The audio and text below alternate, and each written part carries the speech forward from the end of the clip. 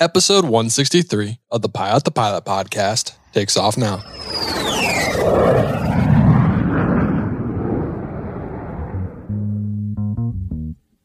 The Pilot the Pilot podcast is brought to you by The Finer Point. They have an amazing ground school app for the knowledge you need to fly. To learn more, visit learnthefinerpoints.com. Hi, my name is Amy White. I'm a commercial instrument pilot and certificated flight instructor.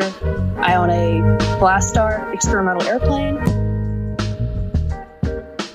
AV Nation, what is going on? And welcome back to the Pilot podcast. My name is Justin Seams and I am your host. I feel like I've said this a ton of times, but a fellow North Carolinian is on the podcast, Amy White. Amy is recently, if you follow her on Instagram, she is done with the Coast Guard. As you'll hear her talk about the Coast Guard, she is officially out.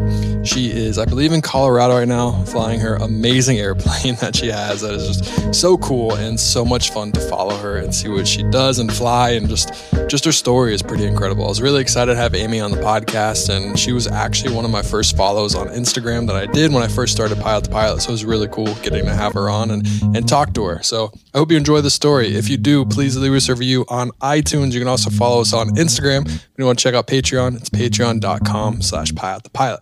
AV Nation, I don't want to keep you any longer. So without any further ado, here's Amy White. Amy, what is going on? Welcome to the Pilot podcast. Hi, Justin. Thanks for inviting me on here. It's a real pleasure to be here. Perfect. I'm glad that we can have you on. I know I told you this before, but I don't think anyone else knows. You were one of the first people I ever followed on Pilot to Pilot when I started it.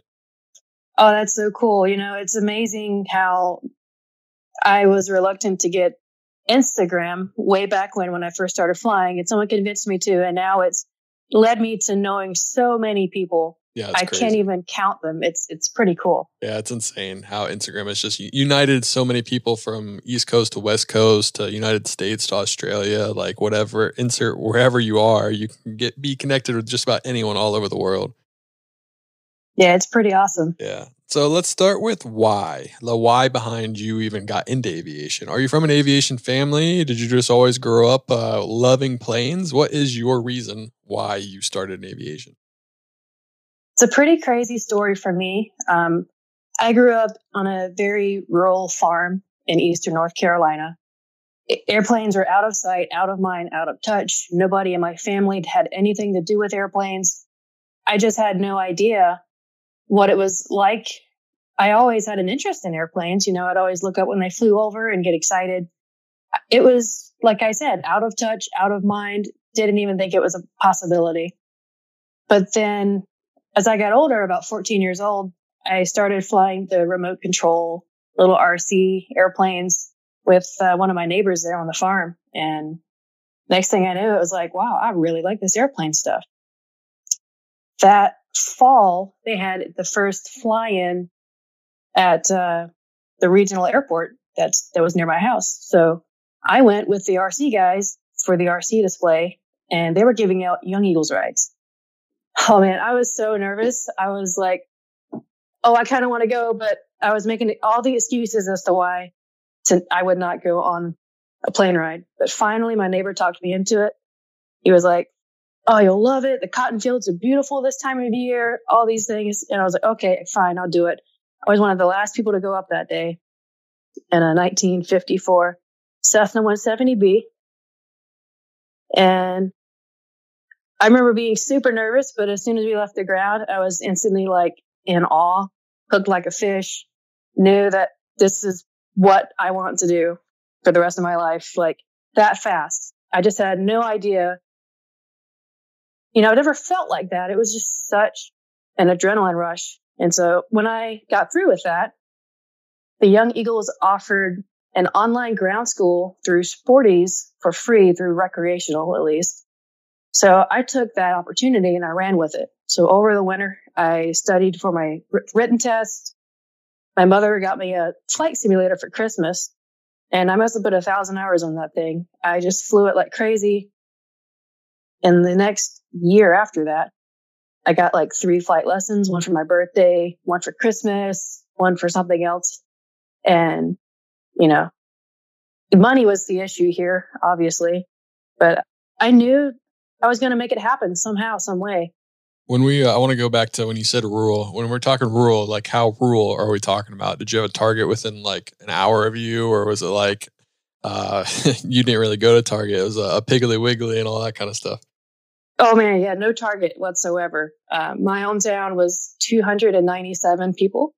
It was small. The nearest town had it had a Piggly Wiggly, but that's about as fancy as it was.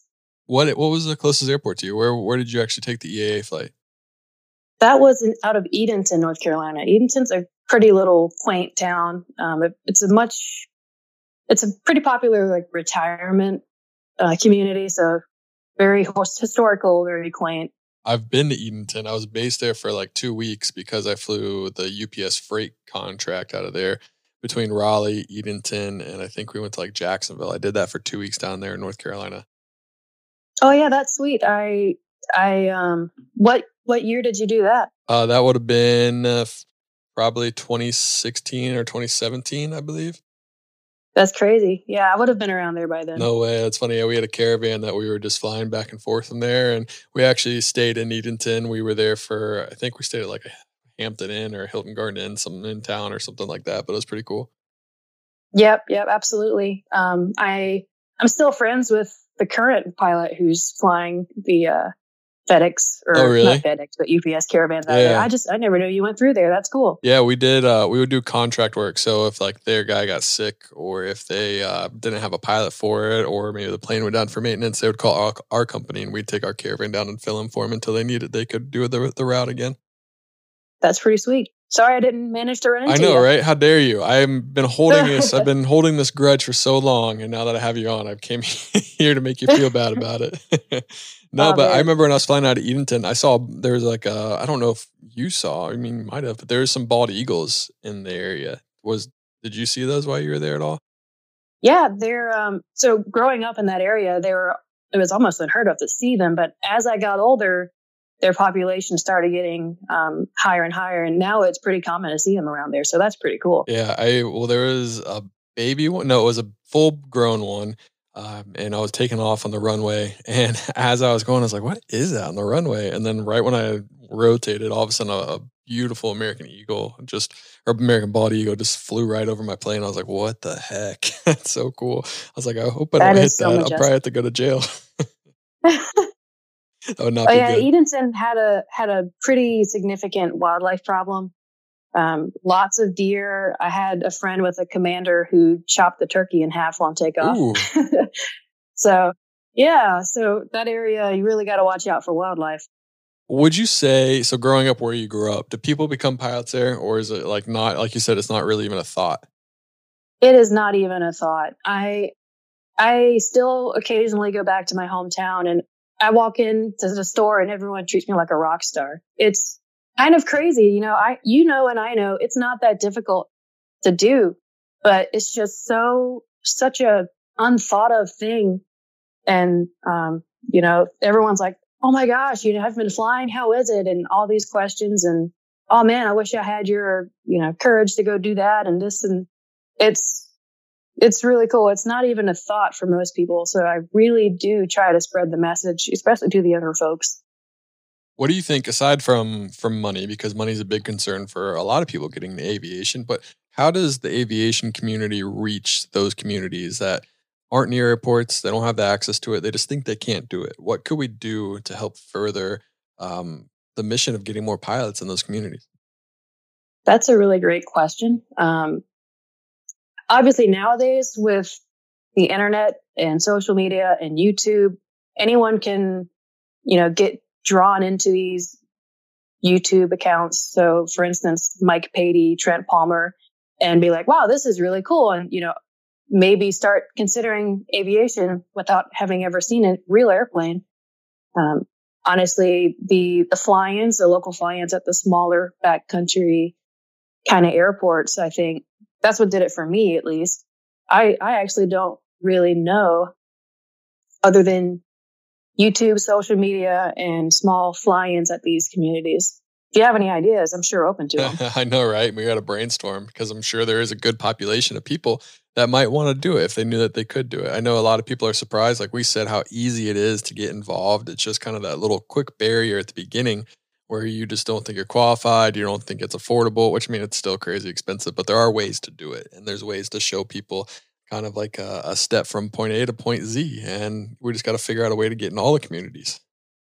Absolutely. And yeah, there's quite a lot of people who think that flying is just for the super, super rich people and don't realize that the average American can afford a small plane and fly for fun. And it's just not a thought to them. So I really do try to spread that message as well. Just might be an older airplane. You're not getting in a brand new SR-22 usually. Right nope. If you are, tell me how, because I want to do that as well.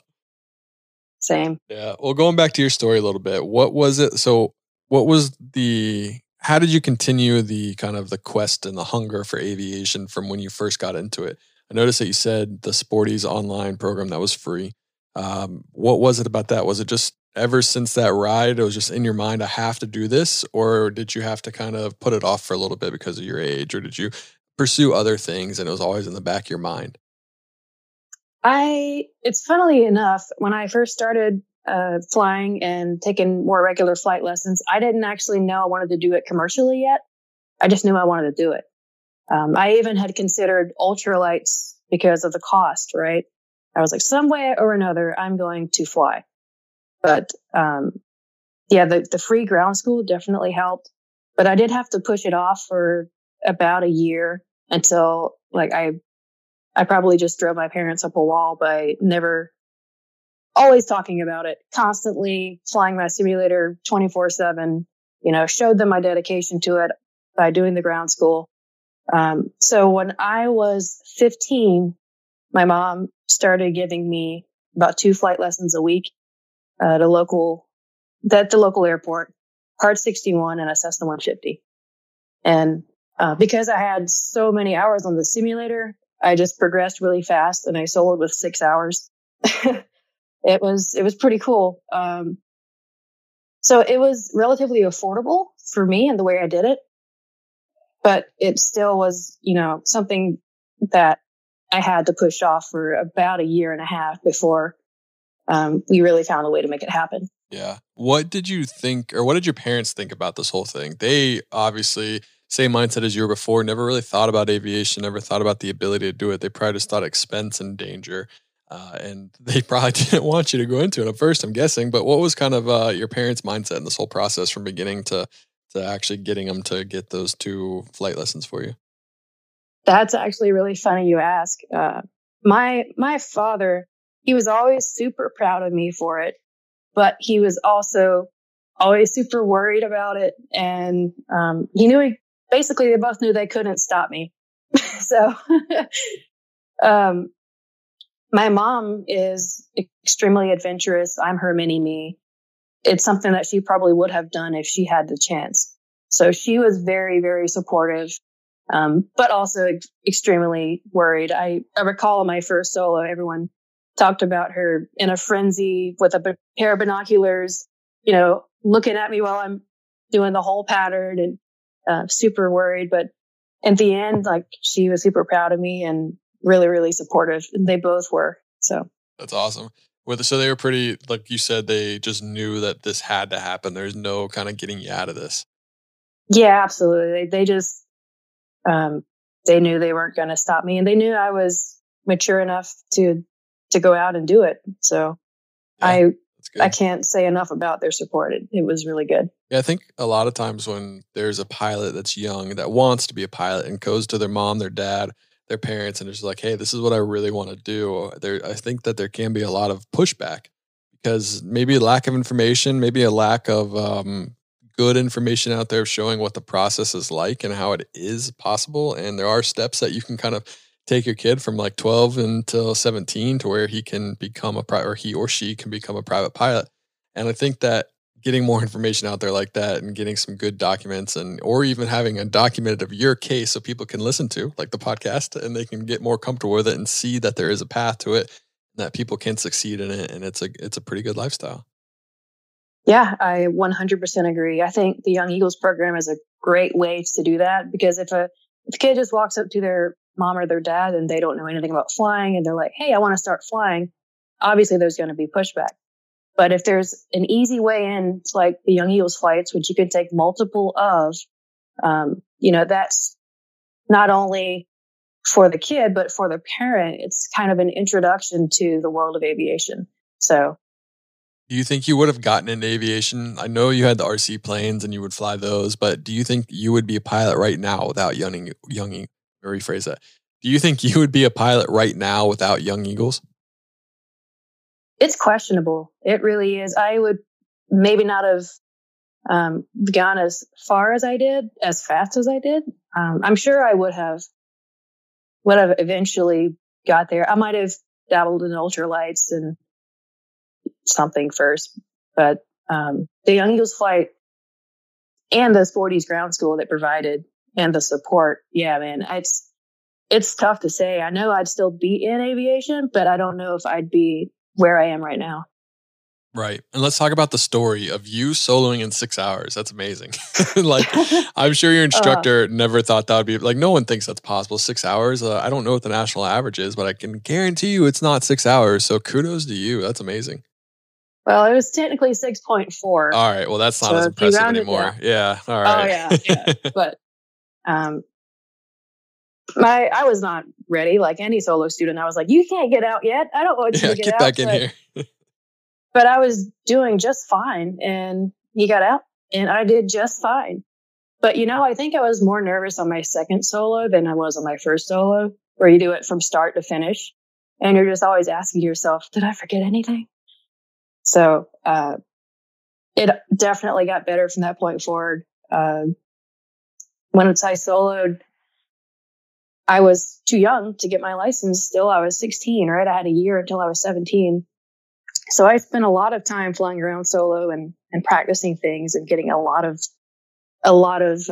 experience in before my actual check ride, which was pretty sweet.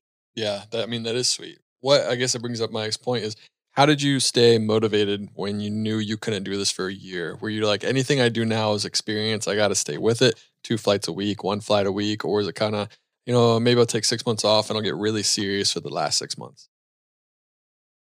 Yeah, that's kind of an interesting point. I definitely slacked off. There was a point several months after my first solo where I was like, okay, where am I going with this? Because I'm restricted by my age right now.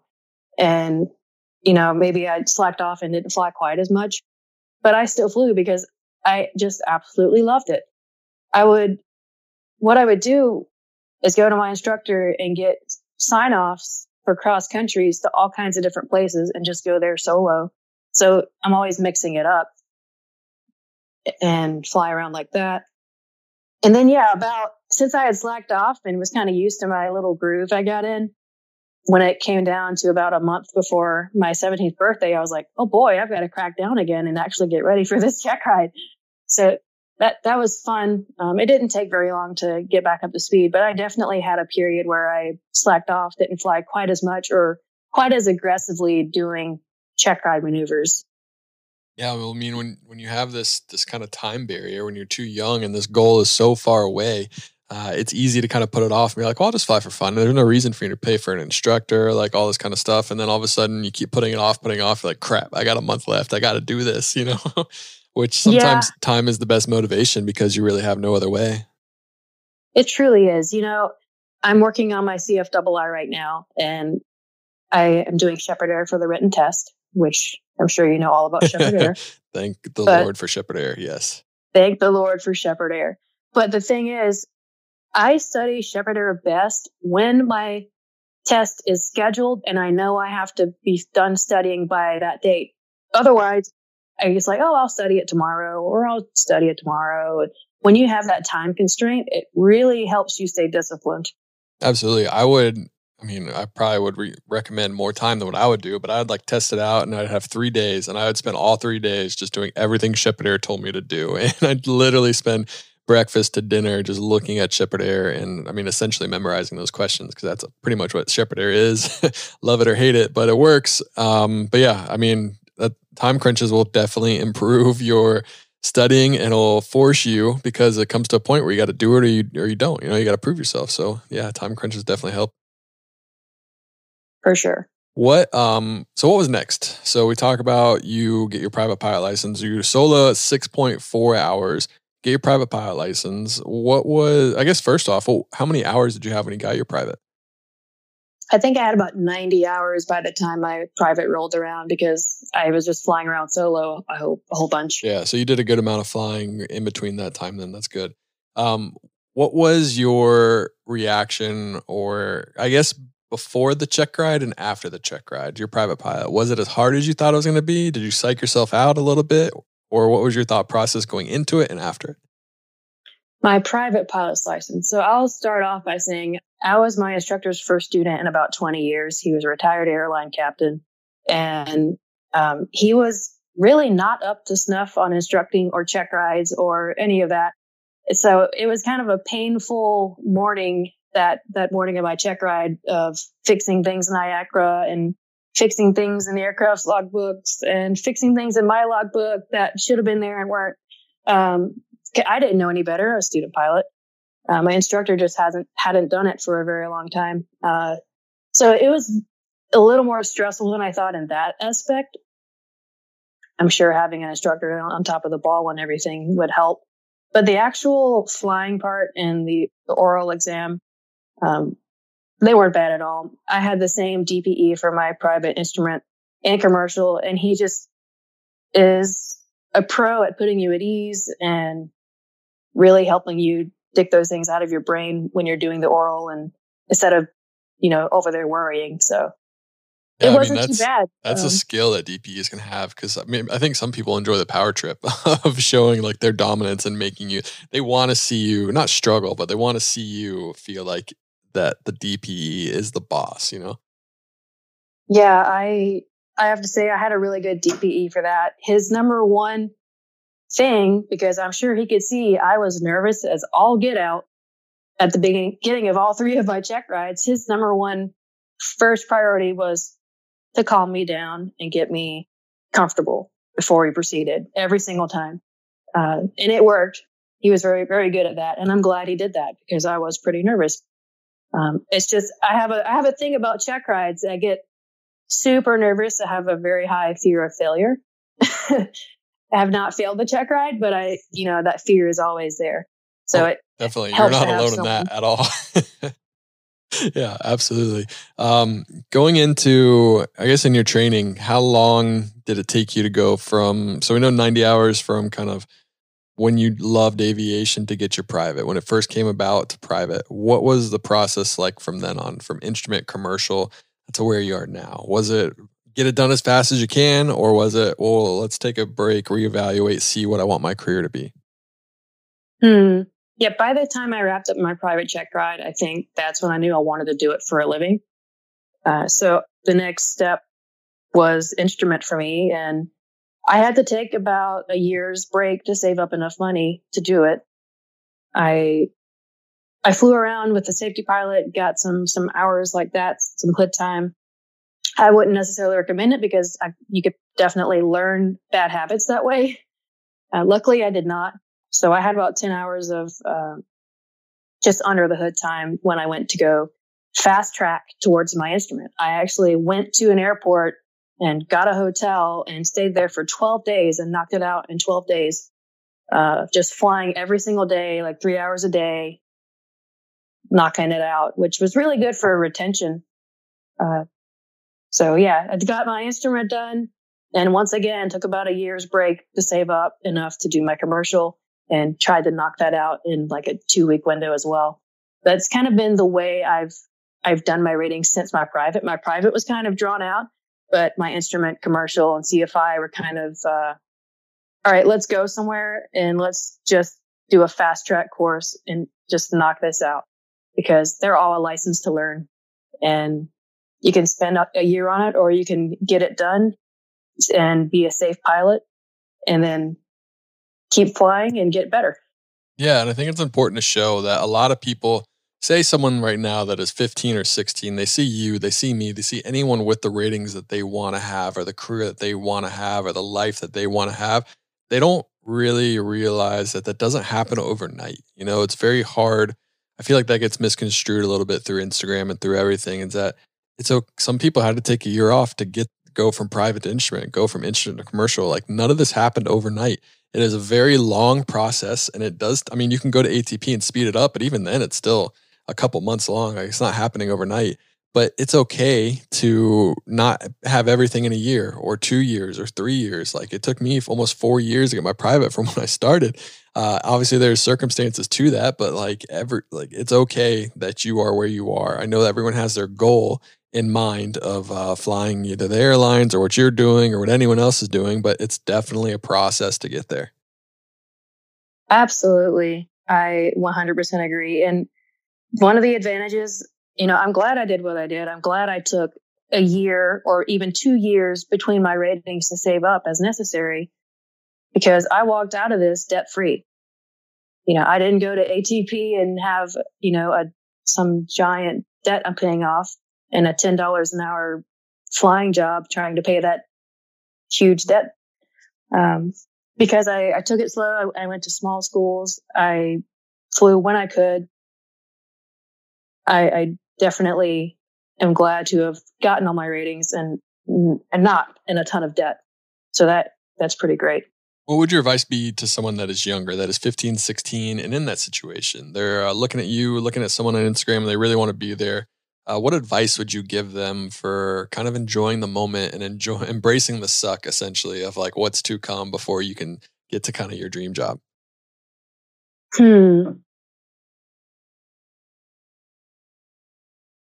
Yeah, I got to think about that one a little. It's definitely, aviation is something you got to remind yourself how great it is sometimes. So when I started flying on my first commercial flying job, I thought I made it. I made it to the big times. I'm getting paid to fly instead of paying to fly. This is awesome.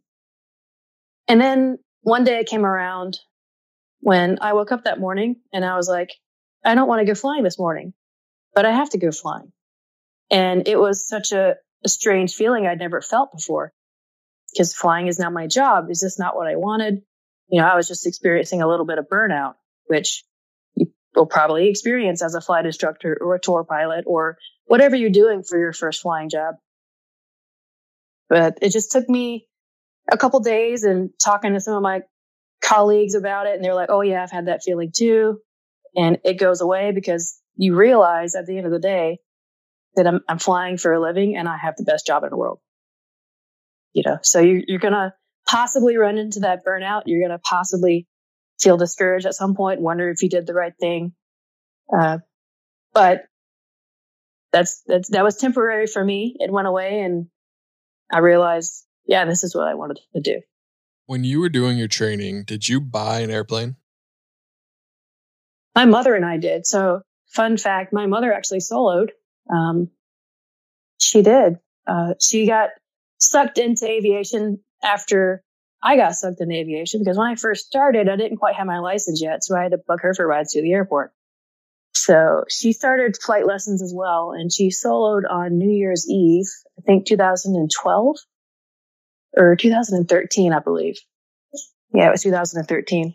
So she got to solo in it. We went in on the Cessna 150 that I was training in. Probably did not do that quite right. There was no pre-buy. There was no anything. We didn't know anything about airplanes. Just buy an airplane, right? It's like go to CarMax and buy one. Yeah. It was a really good deal. My instructor had some bigger students and he wanted to get a 172 and he just wanted to get this 150 out of his purview. So at first, we bought half interest in the 150, which, that's pretty affordable at the time. Half interest in a $20,000 150. And after a year and a half, 2 years, we were able to buy out the other half for a pretty good price, pretty good deal. So it worked out for us. I think it certainly helped me get the amount of hours I got and the amount of time I got, just because, you're not dealing with the rental costs. But you do have a whole another set of costs that come with aircraft ownership too. So it's not necessarily something I'd recommend, but if you really want to get the most enjoyment out of aviation while you're going through the journey, I definitely recommend it. talk a little bit about kind of the struggles of owning an airplane that people might not think about. Is it kind of annuals? Is it make sure you're putting away for maintenance? Is it, yeah, I guess pretty much. I can't really think of what else might be like common struggles to think about right now. Is that pretty much the only one? Yeah, the big struggles are when unexpected stuff breaks. Um, the annuals, they can vary quite a lot too. I took my airplane to a guy who didn't really do the best annuals for the first 2 years. So then when I took it to an actual shop, I was almost floored by the annual bill because there are so many things that had been let go for so long. So, but once you get caught up to a certain point, the annual costs are very predictable. And if you're a very savvy aircraft owner, you already know what needs to be done when it goes into annual. You already know it needs brake pads. You already know this rivet needs to be replaced. You already know that this instrument's not working. You can have an idea and kind of plan out for it the whole year when you are pretty savvy and you know your airplane really well. Other struggles, to hangar or not to hangar, you can save a ton of money by not hangering it, but how much money do you really save when you need a paint job 10 years down the road? Probably none. So, but it's always super annoying when you have to pay your bills and you realize how much it's costing you. So it's kind of like the fees that you see that don't go toward flying. It's like the hangar fees, saving for maintenance and stuff like that, which obviously is smart. But like the fees that don't go into just paying an hourly rate and getting up and going and leaving the plane and not worrying about anything else. It's like, it's not my paint job. I don't have to worry about it. It can park wherever it wants, as long as it's safe and good. I just pay an hourly rate and I'm done. Exactly.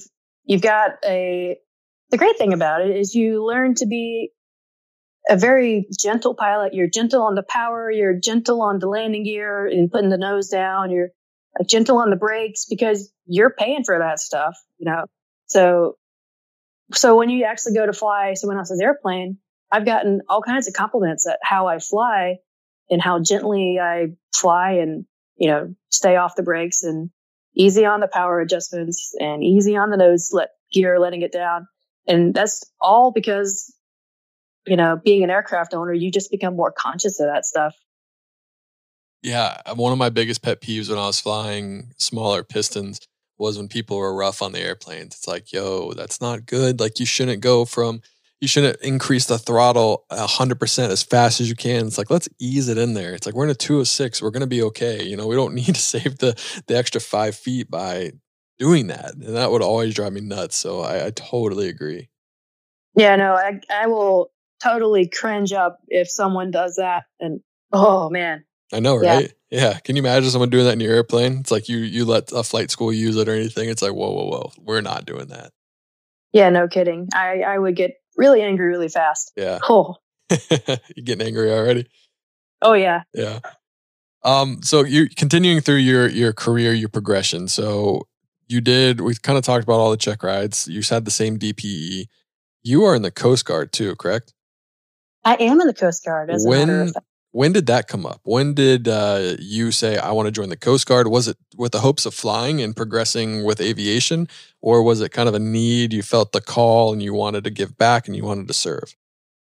It was both of those. So around the time I was graduating high school, I was asking myself, what the heck am I going to do? What am I going to do? Like, what is my life going to be? And at that point, I was already out at the airport, engaged with the community. I had a really awesome hangar neighbor, Jeff Wemmering. If you're out there watching this, you're awesome. I love you. He had a home built Rans that he had right next to my airplane. And he was just a wealth of information and a great mentor. He was a retired Coast Guard chief. And he put the Coast Guard in my brain. He just set that there and put the idea. And I looked into it and I was like, you know what? This really sounds like what I want to do. It gives me a chance to give back, to serve. And instead of going out and training to possibly take lives, I'm saving lives. It's a very noble service. And I decided that I wanted to fly for the Coast Guard.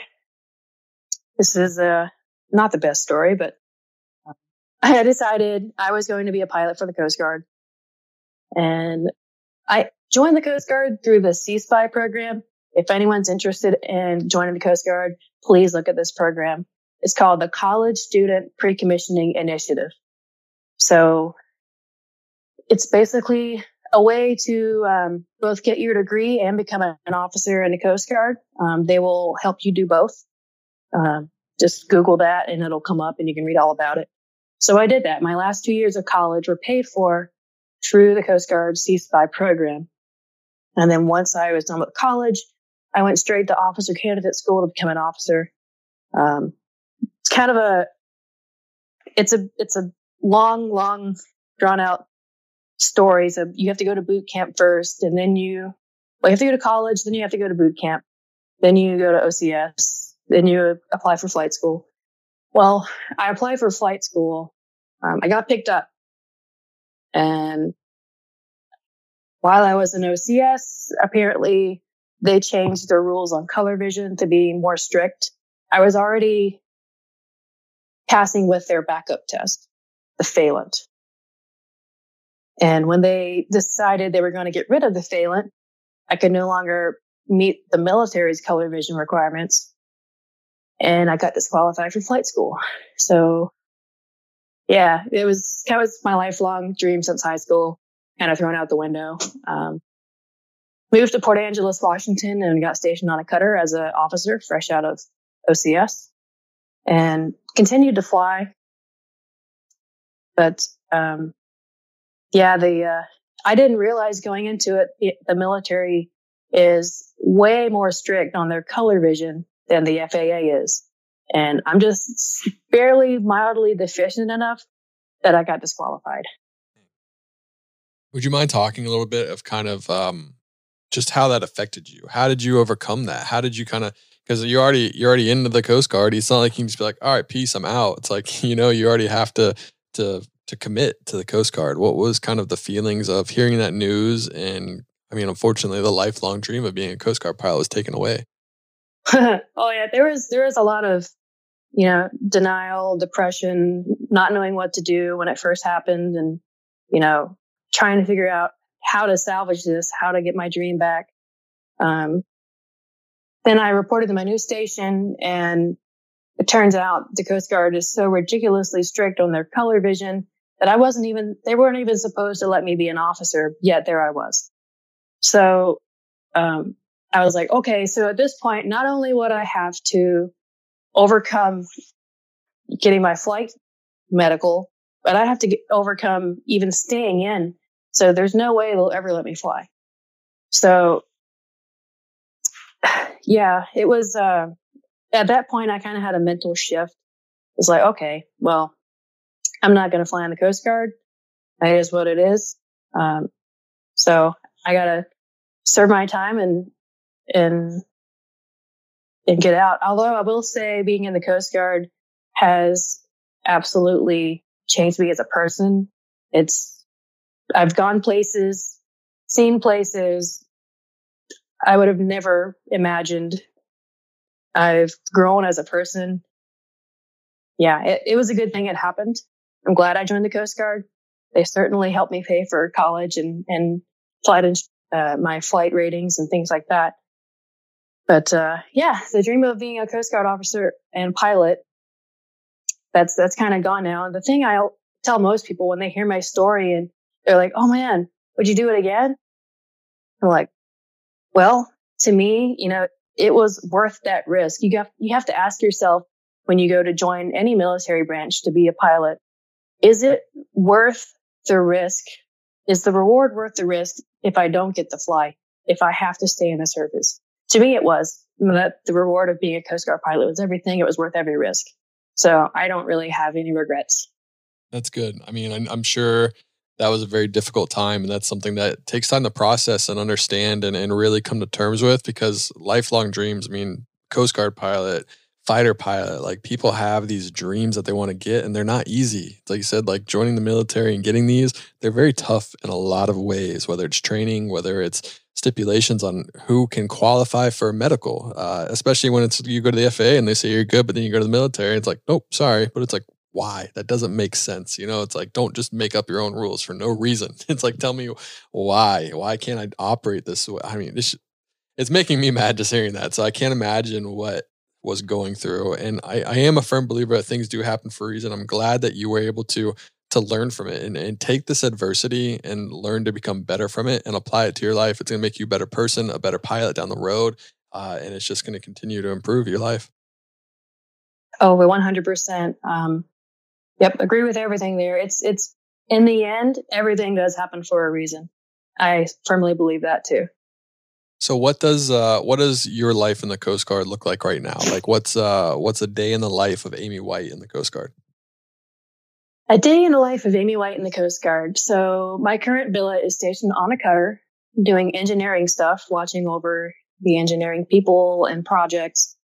However, I had a awesome little tumble last year when I was skiing and almost broke my leg.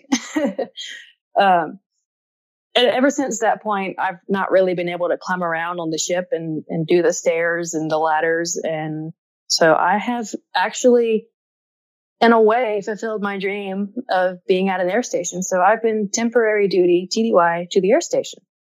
And it has been incredible. So around there, I will help out in anything I can, from flight planning to operations to scheduling.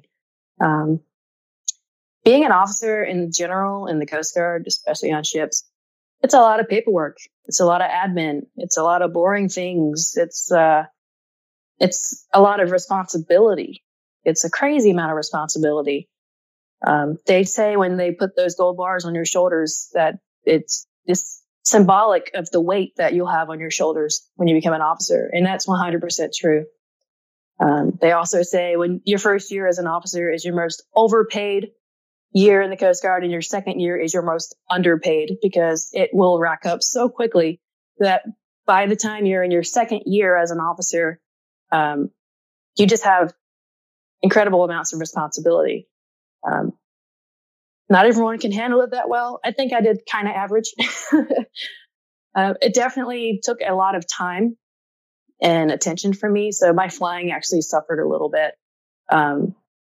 That in conjunction with the Washington weather not always working out with my schedule. So I haven't been flying nearly as much in the last couple of years as I used to, but hopefully that's all going to change. I'm wrapping up my time in the Coast Guard in exactly 1 week from now. Oh, so wow. I don't want to say stoked. Congratulations or condolences. I'm sure that could be sad and also happy at the same time. It sure is. You hit the nail on the head. It's bittersweet. What does life look like for you after the Coast Guard? Like what are the future plans? How do you want to incorporate flying into your life? Do you want to go full in like airlines? I feel like maybe you are more of wanting to fly to make sure you're having fun. Like you're not necessarily looking forward to like a route. That's just how I see it from the outside in. Is that correct? Or are you airline all the way?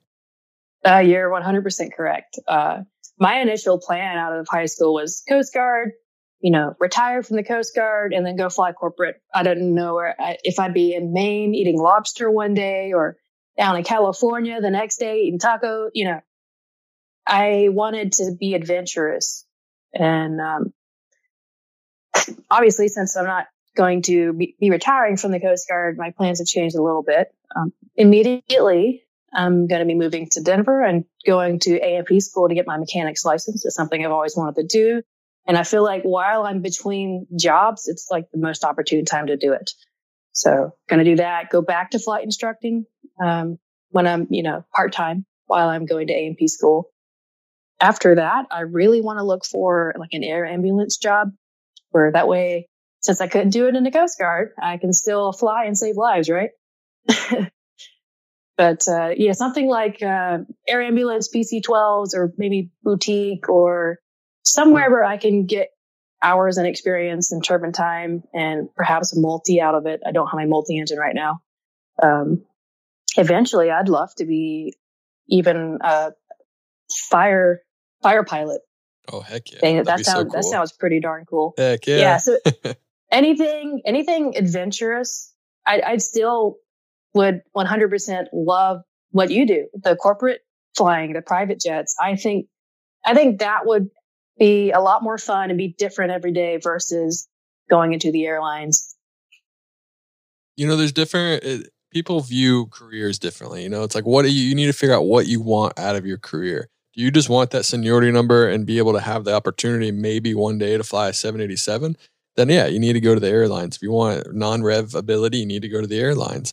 But there are so many ways to have a happy, a healthy, make good money and do what you want to do outside of just being in the airlines. And that was one of my main missions when I started this, was just to be able to share that, because so many people just think you have to be an airline pilot, or when you tell people you're a pilot, they go, "Oh, who do you fly for?" Like expecting to hear American, Delta, United. It's like, well, I do this. And like, oh, well, when do you want to go there? It's like, I don't. That's what I want to do. It's kind of like changing the tune on that. That was one of the goals. But you can do so many fun things in aviation, and I really love kind of your outlook on you want to serve the community as well as serve your love for flying, and I think that's so cool. Absolutely. I certainly got that same remark from people when I tell them I'm a commercial pilot, and they're like, "Oh, which airline?" Yeah. I'm like, hold on, I got to teach you some things here. Yeah, you're like Amy White's airline. Flying I mean, 150. I'm not completely opposed to being an airline pilot. I'm really not. For the first time in several years, my mind and my journey is open to things that can come up, open to new ideas, experiences, and possibilities. That's good. It's always good to be open in this industry. Take the best opportunity that comes up. Don't just be so gung-ho on one thing, because then you'll say no to some cool opportunities because you think that another opportunity will get you to this spot faster. Absolutely. Talk a little bit about, so you sold the 150. That was what, like a year ago almost? Am I wrong? I feel like it was about a year ago. It was back in June. Okay. Talk about selling to buying. What was the reason? Because you did buy a pretty sweet new plane that I'm actually looking them up right now online, and they're pretty sick. I'm not gonna lie, they look cool. But talk about why to sell and why to buy a new one. So when I had the 150, I always told myself, this is my forever airplane. I'm always going to keep it. Even if I get another airplane, I'm always going to have this one. That changed. When I moved to Washington, it was just, I'm in a very remote part of Washington where it doesn't have the range and speed to actually be useful. On top of that, I made a good friend out here. I call him Dad Dave. He's kind of my adopted aviation father out here. And he's 6'4", and we almost can't fit in that airplane at the same time. So I was like, okay, well, Dave can't go flying with me. I can't keep up with my friends when we go out flying on adventures because I'm the slowest, and I don't have the range to go anywhere either. And I don't have the performance to go camping in the backcountry. And this airplane's just not working for me anymore, as much as I love it. So, and I was ready for something a little more challenging to fly. I mean, flying a 150, it sure is a lot of fun, but it's not very challenging. Enter the Glasstar. So I actually was looking at some older airframes like the Aeronca sedan and the Cessna 170. I wanted a tail dragger. I didn't know that much. Then someone mentioned Glasstar to me, and I looked it up, and I was like, you know what? This airplane meets my mission profile for the foreseeable future. So started looking, and in a few months, Woodstock, my yellow Glasstar, came up for sale at a very, very good price in Durango, Colorado. So was able to make that happen, and yeah, super stoked about the airplane. It's kind of like a high performance 150, if you will. A little roomier though, right? A lot roomier. It's 4 inches wider than a Cessna 182. That's awesome. Oh, yeah. I'm going to be honest, I've never seen one before until you bought it. And I was like, what is that? I just never knew. And it's so cool there's so many airplanes out there that people just don't know about. And maybe I'm weird for not knowing about it. Maybe it's a very common airplane up in Northwest and the backcountry, because it seems like they can serve a good need for that. But it's a cool airplane. It looks kind of like a Cessna, but it's different, it's just like, it's got a cool little look to it. It definitely does. And you're not wrong. I didn't know anything about glass stars when I first started looking into them. I mean, I would get confused between Glasair and Lansair, you know? Like, what's a Glasair? What's a glass star? What's a Lansair? They're all some kind of composite something or other. Well, there is a definite community up here in the Pacific Northwest because this is where they're made. This is where they were manufactured and where the factory is for the kits. It's in Arlington, Washington. So they're very prevalent around here. If you fly around, almost everyone knows what it is. But once you leave the Pacific Northwest, it's a very, very different story. A lot of people have no idea what it is. And man, I will get bombarded by people. Oh my gosh, what kind of airplane is this? Tell me about it. And I do, with a big old smile on my face. Like, I love it. Well, this is Woodstock. Say hi. Yeah, that's cool. No, that's a cool airplane. Like I said, I don't actually get too much flying in the Northwest, so I've never seen one before, but it's definitely caught my eye and it's pretty cool. For sure. It goes about 30 to 40 miles an hour faster than the 150 did. So that's pretty cool. And, not much more fuel burn, carries a ton more, and meets my mission. I love it. How hard was it for you to find an airplane that met your mission and also met what you were willing to spend? Because obviously there are airplanes that can meet a mission, but it's going to be very expensive and it'll probably deter you away from flying it because, it's just so expensive. How patient were you? How kind of reluctant were you to settle first? Like, where did you weigh price versus mission? I was extremely, extremely patient and reluctant. I was convinced I was going to get a $35,000 to $45,000 Cessna 170 that needed work and all this stuff. Because the glass stars, they were a little out of my budget for what most of them were. But when Woodstock showed up, he had a couple things about him, almost no avionics, and was sitting for about 5 years. So there's some risk there with the engine. But he was listed for half of what most glass stars are listed for right now on the internet. So I was the first one to jump on that. Luckily, man, they were just people coming to that ad like flies, but I managed to be the first fly. And so, I had a friend go up there and do a pre-buy. He told me, Amy, if you don't get this airplane, you're stupid. And I said, okay. So I immediately listed the 150 and, sold the 150. And then the next week I was flying down to go get Woodstock. What were your concerns? I mean, obviously there's a lot of concerns about a plane sitting for 5 years, but what did you kind of do, in the process of trusting it to go take it out, trusting that engine? Was it just a very intense pre-buy? Was it a maintenance guy overlooking it just to make sure everything was good? Was it a couple engine runs on the ramp, just stay in the pattern for a while before you really trusted it? What was that process like? So the thing about an engine sitting is it will often cause corrosion and pitting and things on the camshaft. And what it will cause is an underperforming engine, but not necessarily one that's going to catastrophically fail. So, it was definitely a risk it was just annual or condition inspection, as it's called in this experimental world. But there was definitely a risk with me going and taking it and bringing it back. Certainly the flight home from Colorado was kind of a test to see how well this engine was going to do. And, the first day I got there, I just went up, did some circles over the airport. Everything sounded fine, looked fine. And it was talking with several mechanics and getting their opinion on, hey, do you think this engine will be okay? Most of them said yes. So some said no? Well, they know there's always, possibility that even on a brand new engine, there's always a possibility something can go wrong. But it was stored in a very dry climate. So that was a huge plus. If this airplane had sat for 5 years in Florida, they would have said, no, it's probably going to need a new engine. Yeah. Eastern North Carolina. No way. Absolutely. But sitting in Durango, Colorado, where it's dry as a bone, it's about, if it had to sit for 5 years anywhere, I'd want it to sit for 5 years there. Talk a little bit about planning that flight back home with the nerves of the engine, with the mountains, having to go to the Pacific Northwest.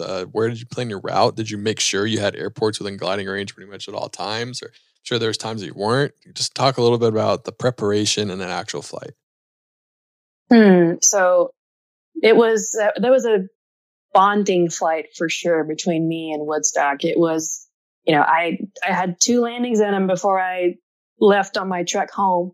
So every landing was kind of still new to me and getting a feel for it. And it's a very honest airplane, so that was good.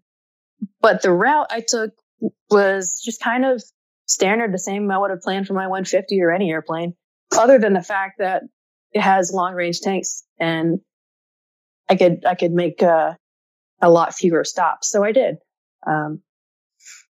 When I was between my departure and my first stop, I had a fault light come on my auxiliary fuel tank pump. And I was like, oh man, is my pump gone? Am I not going to be able to use all my fuel that's out there? Turns out it was just a fault light, but it was actually working. So I was able to transfer all my fuel in. But, that was about the only squawk I had with the airplane. I did land at Mountain Home, Idaho, because I had a CO detector go off. So, it was, things you're dealing with a new airplane, just little squawks, but nothing catastrophic. That's good. That was going to be my next question is, do you have any moments where like, oh crap, what's happening? So I am, I'm a low flyer. I live at sea level. I don't really have a need to go over 6,000 feet most of the time. But when I'm flying back in a density altitude, it's pretty high. And I'm at, 8,500, 9,500 feet. I got a little lightheaded there at a couple of times. And I was like, oh, I don't feel that great right now. And then my CO detector went off right after I thought that to myself. And I was like, well, that explains a lot. So I took it to Mountain Home and I wasn't able to replicate it with an instrument on the ground. So I was like, oh, well, maybe my detector is just faulty. Well, that was bad on me. I should have never said that. I should have realized, hey, you didn't feel right back there. Funny how we can rationalize stuff like that, right? What's that? It's funny how you can like rationalize or talk yourself into like, oh, you kind of forget the whole symptoms. You just are focused on one thing, You're like, oh, I'll be fine. Exactly. And then you have, okay, mild get-there-itis, because if I have to stop and fix this airplane in Idaho, I'm not going to get home, So it's like, maybe I was just not feeling what I thought I felt. Either way, I brought it back home. It turns out I was getting trace amounts of CO in the cockpit, which I later fixed. But if I could go back and try it again, I would definitely have taken that fresh detector the mechanic gave me and did a lap around a pattern to see if I could replicate it in flight, because I just tried to replicate it on the ground, which obviously didn't show anything when I was getting a backdraft through the tail cone, because that's where I had to plug up the leak. So, yeah, at the super high altitudes, I'm not used to flying. I'm sure a trace amount of CO probably could make me feel a little strange. Absolutely. And it's kind of, your body better than anyone else. So if you ever feel anything weird, like it's okay, tap out, go land somewhere else. It's not worth crossing, going into the backcountry feeling like that. Then you're stuck and then you feel like you're forced to get out and get-there-itis comes in, Absolutely. I watched the recent story from Dan Bass, a fellow who landed his Mooney or crash landed his Mooney after he passed out from CO poisoning. And in his interview, he talked about the way he felt, the way he had this giant anxiety in his chest and a feeling that he needed to land right now. And he didn't even know why. And I was like, that was me. That's how I felt. I felt like I need to land right now. And I have no idea why. That was the feeling I got right before my CO detector went off. So It's kind of crazy. Yeah, it is crazy. So your body was definitely telling you. And I feel like in that case, a lot of pilots can get nervous of like what people think of when they land if nothing's wrong. It's like, well, I could just be overthinking. It's like, well, you should land until it's better to know you're overthinking on the ground than to be up in the air and you're passed out. So it's Absolutely worth the embarrassment of the mechanic that you'll probably never see again in a random airport being like, yo, this is fine. Like, what's your deal? Yeah, exactly. Really funny. All right, Amy. Well, those are pretty much all the questions. I guess the other question is, we kind of talked about your future, but like, what's the next step for you getting out of the Coast Guard? Is it getting your multi? CFII, you said you're working on. Do you want to go back to instructing and building your time that way? Or would you like to see yourself get into a boutique PC-12 right seat job as soon as possible?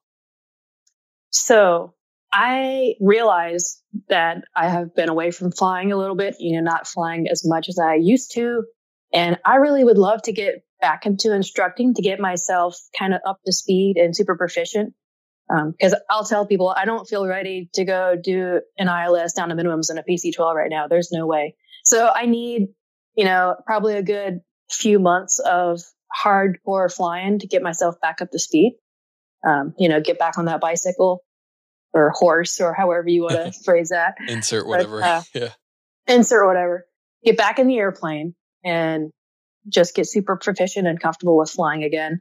So to me, that's going to be instructing, especially with the way jobs are looking right now. And, I've got about just over 1,000 hours. And so the job outlook for pilots with 1,000 hours is probably the same as it used to be for pilots with 300 hours. So I realize instructing is probably going to be my future for at least maybe a year.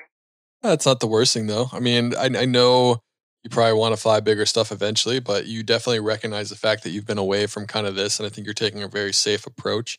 I'd imagine it's going to come back to you sooner than you think, and you might find yourself restless in like 6 months at your training, but I think you'll enjoy training. From the sounds of it, it's kind of like a service for you to give back, like I said earlier, and you can help encourage the next younger generation. Absolutely. That's the general plan, and my CFII and my multi-engine are the next two up on the plate. So I actually applied for a scholarship for my CFII. I really hope that comes through. I'll try to get that this summer. I know, right? I hope so too. Can we help? Can I go email them and tell them that you deserve it? I know there's probably tons of people out there that deserve it. And, I'll get it one way or another. That's for sure. Absolutely. I love that attitude. But Amy, those are pretty much all the questions I have for you. Next is just a very quick rapid fire section. So I'm going to ask you basic aviation questions and you answer with the first kind of term, aviation, whatever that comes to mind. All right? Wow. Okay. I didn't know this was coming. Oh, yeah. All right. All right. What is your favorite airplane, any airplane in the whole entire world? What's your favorite airplane? I'm going to go with the Glass Star for now. I like it. What's your favorite corporate jet? Ooh. Probably one of the Cessna. Shoot. Man, they're all cool. Yeah. I don't really know about. You can just say a Cessna jet. How about that? We'll go with that. Anything sure, we'll go with the Cessna line. Yeah, cool. All right. What about an airliner? So you can say there isn't one too if you don't like one, but your favorite airliner of all time or that's currently flying. All right, you're probably going to call me crazy, but the Embraer 175. Oh, it's the most comfortable, absolutely. Most fun passenger airplane I fly. I love flying on the 175. It is easily the most comfortable airplane as a passenger. I will 100% agree with you. Yep. Unless you're in first class in like a 787, that's different. But for me, who can only afford economy on my own, I would choose a 175 any day. Oh yes. What is something you wish you knew before you became a pilot? How many regulations there are to learn and know. I mentioned my instructor had been out of the instructing realm for a while when I first became a pilot. So he didn't really do a good job of teaching me FAR/AIM. And I didn't realize how important it was because he didn't make that apparent. So after I got my private pilot's license, I really started digging in and realizing how important it is to know your FARs. It's one of those things. That's difficult to go back to that mentality because it's not fun. If you get all the fun stuff at first, you're less likely to want to dig into the unfun stuff because you're like, I just like flying. I don't care about the FAR/AIM, Yeah. All right. Who in the industry would you like to meet most? Oh, man. Gosh. They could be famous. They could have passed on by now. They could still be alive. It could be like Orville and Wilbur, Amelia Earhart, anyone like that. Oh, I'd love to meet Amelia Earhart. That would be really cool. What is your favorite thing about aviation? Overall, choose one thing. What's your favorite thing? Freedom. What's the hardest approach or flight you've ever flown? I was in my Cessna 150 doing an ILS approach back to Edenton with 20 knot winds, and it was about a mile visibility, I guess. Oh, nice. And yeah, it was like my first actual approach in the airplane too. So it was exhilarating, and I was super happy to pop out of the clouds. And were your hand shaking when you got on the ground a little bit? Maybe a little bit, but it was probably pure exhilaration of, I just did that, It was super cool. That's cool. What's your favorite approach or your favorite flight you've ever had? One flight or because if I have to say, it'd be taking my 150 from coast to coast, but that was like 20 flights. That counts. That can count as one flight. Okay. That's funny. Dang, that's a long week right there. It was. Yeah. What is your overall favorite airport you've ever landed at? Ooh. That's a hard one. All of them. I mean, I enjoy everything that's unique about every single airport out there. I will say, in the mountains of North Carolina, like Boone and Rutherfordton, and I got it. SJS. Let's see, Big Sandy Regional in Kentucky. You have been there before. That's gonna be my favorite. Yes. The only time I've landed there, I had a 30 knot crosswind and a 206, and it was so bumpy. I was so not happy. I was like, I never want to fly again after that. I love SJS because they're so friendly there. They literally gave me their Hummer and said, go down the road and get some breakfast. I was like, okay. Thank you. What about least favorite? Do you have a least favorite airport? It's okay if you don't. You can always say no. Yeah, no. What about IFR or VFR? Would you rather fly one or the other? I'd rather fly VFR. I enjoy the low and slow and looking out at the scenery. What's your favorite airport food? So let's say you are doing a cross country. You did that long cross country in the 150. What was your favorite kind of airport food to go grab the crew car and go get food and come back? What was your go-to?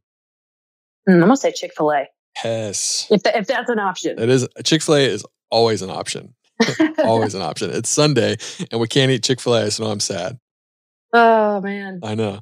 Would you rather fly over mountains, the beach, or cities? Ooh, from a safety standpoint, the beach. But honestly, I really love flying through the mountains and the beach, honestly. My first commercial flying job was flying tours down the beach, and I absolutely love that job. So it's hard to choose. Airbus or Boeing? If you could choose one plane to fly, what would it be? Or Embraer, I guess. The way you can throw the 170 and 175 in there for you. Boeing or Embraer. Yeah. Long trips or short trips? Would you rather fly, let's say you're in your Glacier, would you rather fly one very long trip as long as you can possibly fly, or would you rather fly the max amount of takeoff and landings you could in one day? Long trip. Yeah. What is the hardest check ride you've ever taken? My CFI. Biggest regret in your career that you have so far?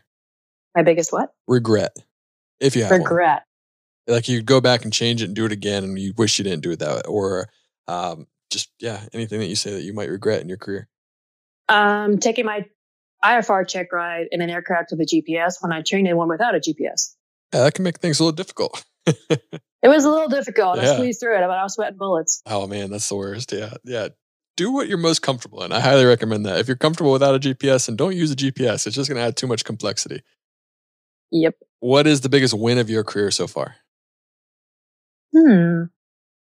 Probably watching my first student solo and realizing that I made a pilot.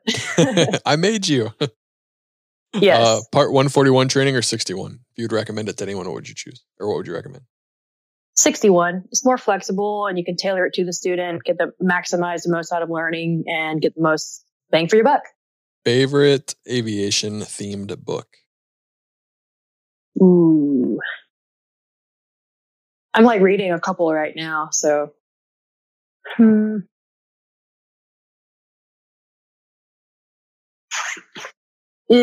don't, well, just say Stick and Rudder. All right, there we go.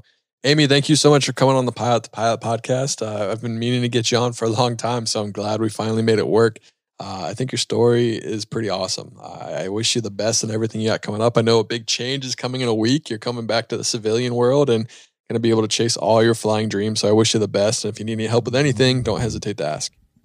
I sure will. I really appreciate it. It's been super great to be able to be on the podcast with you. Yeah, thank you so much. I hope you have a great day. You too.